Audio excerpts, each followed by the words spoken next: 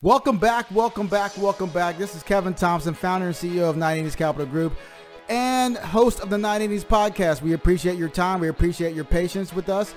We appreciate you guys subscribing to the channel. Thank you guys for subscribing. Thank you guys for all the things that you've done for us in regards to our book sales. We appreciate that. Go to the book, MLB to CFP. Go ahead and grab that. Hey, also, if you want to listen to our past episodes, go to iTunes and SoundCloud and type in 980s Capital Group. You can also go to our website, www.980scapitalgroup.com. If you have any questions, comments, concerns, or if you want to book an appointment, go ahead and do that as well. We will be there for you. But today we are here. This is Financial Literacy Month, and we are here to talk to you a little bit about some financial literacy, which is why we want to talk about the word average. People think they're getting this word average, the 7%. This is what I'm going to get, 7%, 8%. They think they're getting that in the stock market, and we're here to tell you you're not average. So let's get started.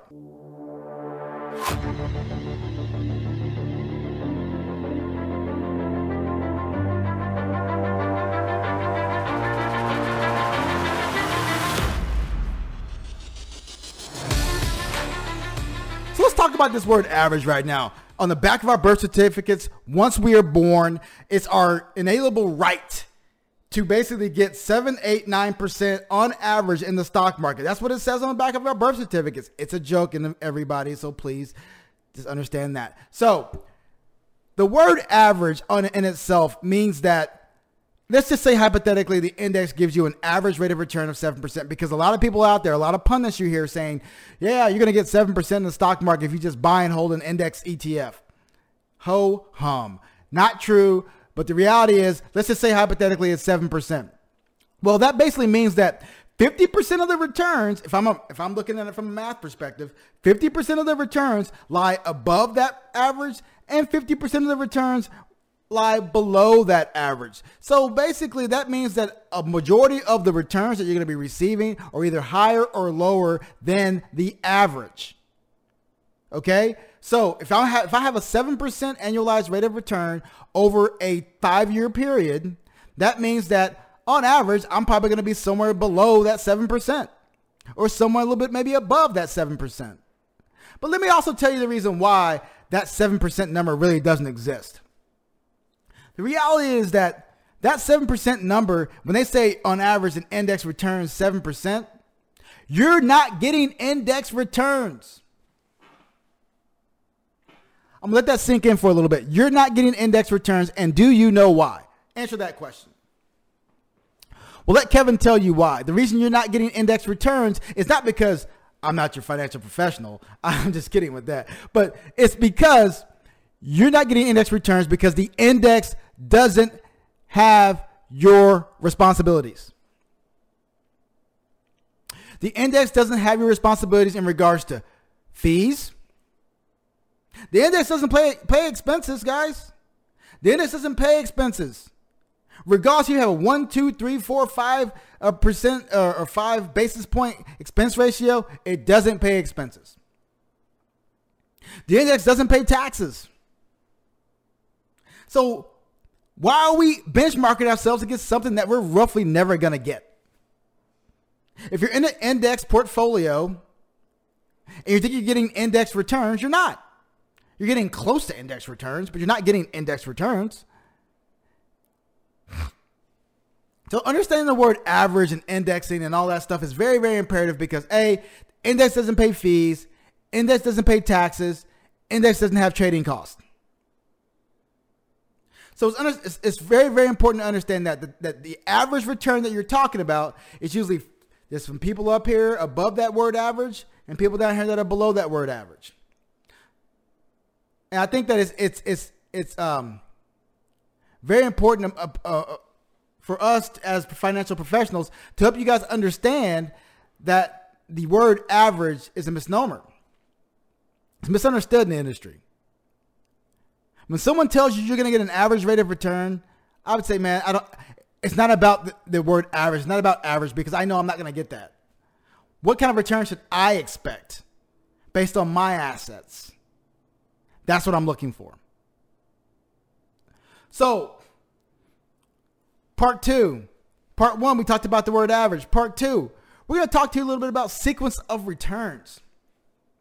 Why the word average is a myth. So if I told you guys today the word average is a myth, you'd be like, Kevin, what do you mean it doesn't exist? No, I'm just saying it's a myth because sequence of returns matter. So let's just say hypothetically we have 5 different investors. 5 different investors that all get an average of 7% return. And let's just say they gave us $10,000 to invest year 1. So we have 4 different investors investing for 5 years, and they all give us $10,000. And they all got the same average rate of return. So if everybody's getting the same average rate of return, we should expect that everybody's asset level should be the same, right? And the answer is no. Because here's the difference.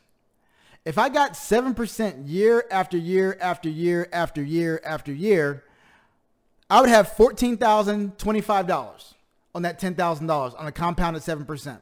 It's pretty good. Now, if I'm client B, I got 7% the first year, but I got -10, -10, 20, and 28.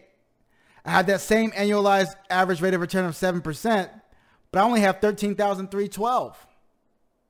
So you see, I had the same 7%. I've experienced the same average rate of return, but I have lower assets because my sequence of returns was dramatically different.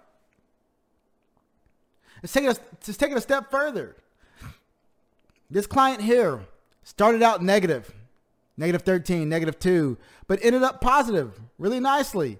7% average rate of return, had $13,522. And finally, we had a client that started out really, really nicely, but had a couple of bad years in there and ended up just average, a little bit below the average, $12,744. Dramatically different than the $14,025. So what is this telling you? This is telling you that if you start off very quickly and have bad years in between or later, it hurts a lot worse than having bad years early and finishing well. Because when you have good years early, you're getting a larger negative on you're getting a negative return on a larger asset. So you're getting a negative return on a larger asset, and it hurts very substantially. So the sequence of returns risk that we're talking about is very, very important to understand because every investor's experience is different. Every investor's experience is different.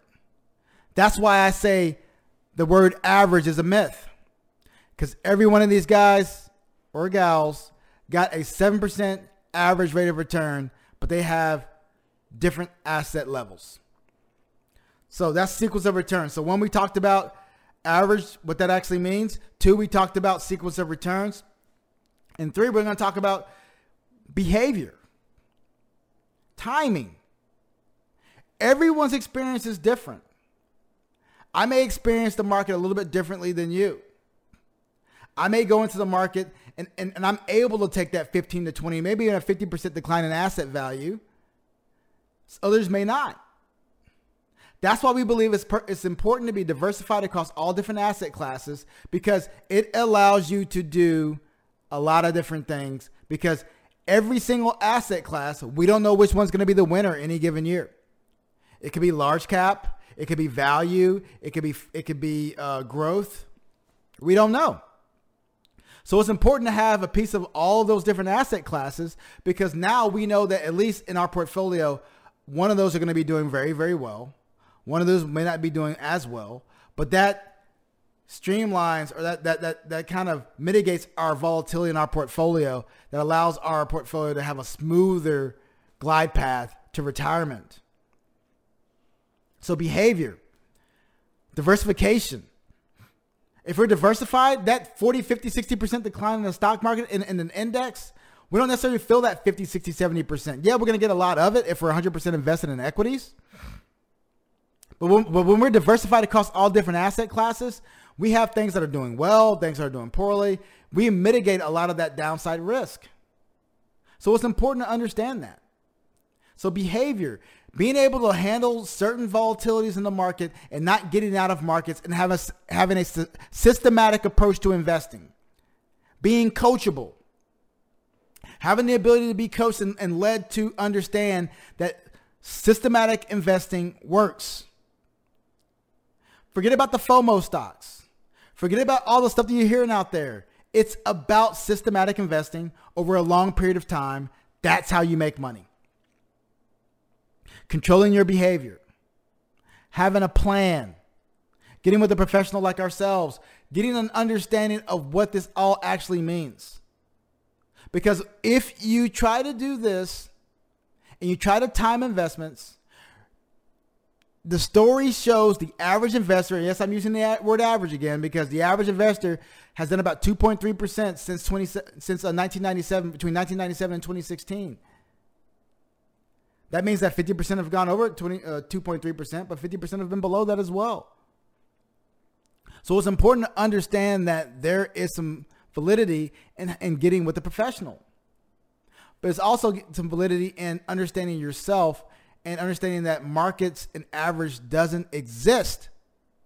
Average in the markets doesn't exist. Not for you, not for me, not for anyone. It's a baseline benchmark, and I don't understand why we continue to use the word average return when no one receives the average return. So today we talked about behavior, we talked about the word average, and we talked about sequence of returns for your financial literacy topic of the week. Thank you guys for joining the 9 Innings Podcast. We appreciate your time. Thank you guys for your support. Again, don't forget to buy the book, MLB to CFP. Go to my website at 9inningscapitalgroup.com. Go to iTunes and SoundCloud and subscribe to the podcast stations there as well. We have a lot of stuff coming out. We have a lot of things, a lot of content coming your way. We appreciate all the love and support. The more subscribers we get, the better. So please, we appreciate that. Hey, send us questions at 9innings@9incapgroup.com. If there's a specific topic you want us to discuss, we would love to discuss that and share some insight on that. So again, thank you guys for your support and stay safe.